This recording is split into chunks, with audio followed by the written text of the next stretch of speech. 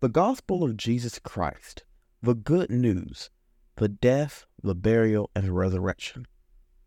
That's what the good news is, that Jesus came, Jesus died, and Jesus rose again.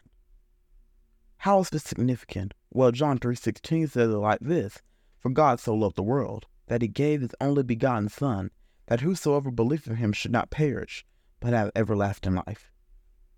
So that just means if you put your faith in Jesus, if you believe that Jesus came, that he died, that he rose again, you can have eternal life. Jesus came, and because of his death on the cross and because of the blood that he shed, our sins could be forgiven. We can now have a relationship with the God of the universe. Because of what Jesus did on Calvary, what he did on the cross for our sins, we could be forgiven. We don't have to go and offer up animals anymore.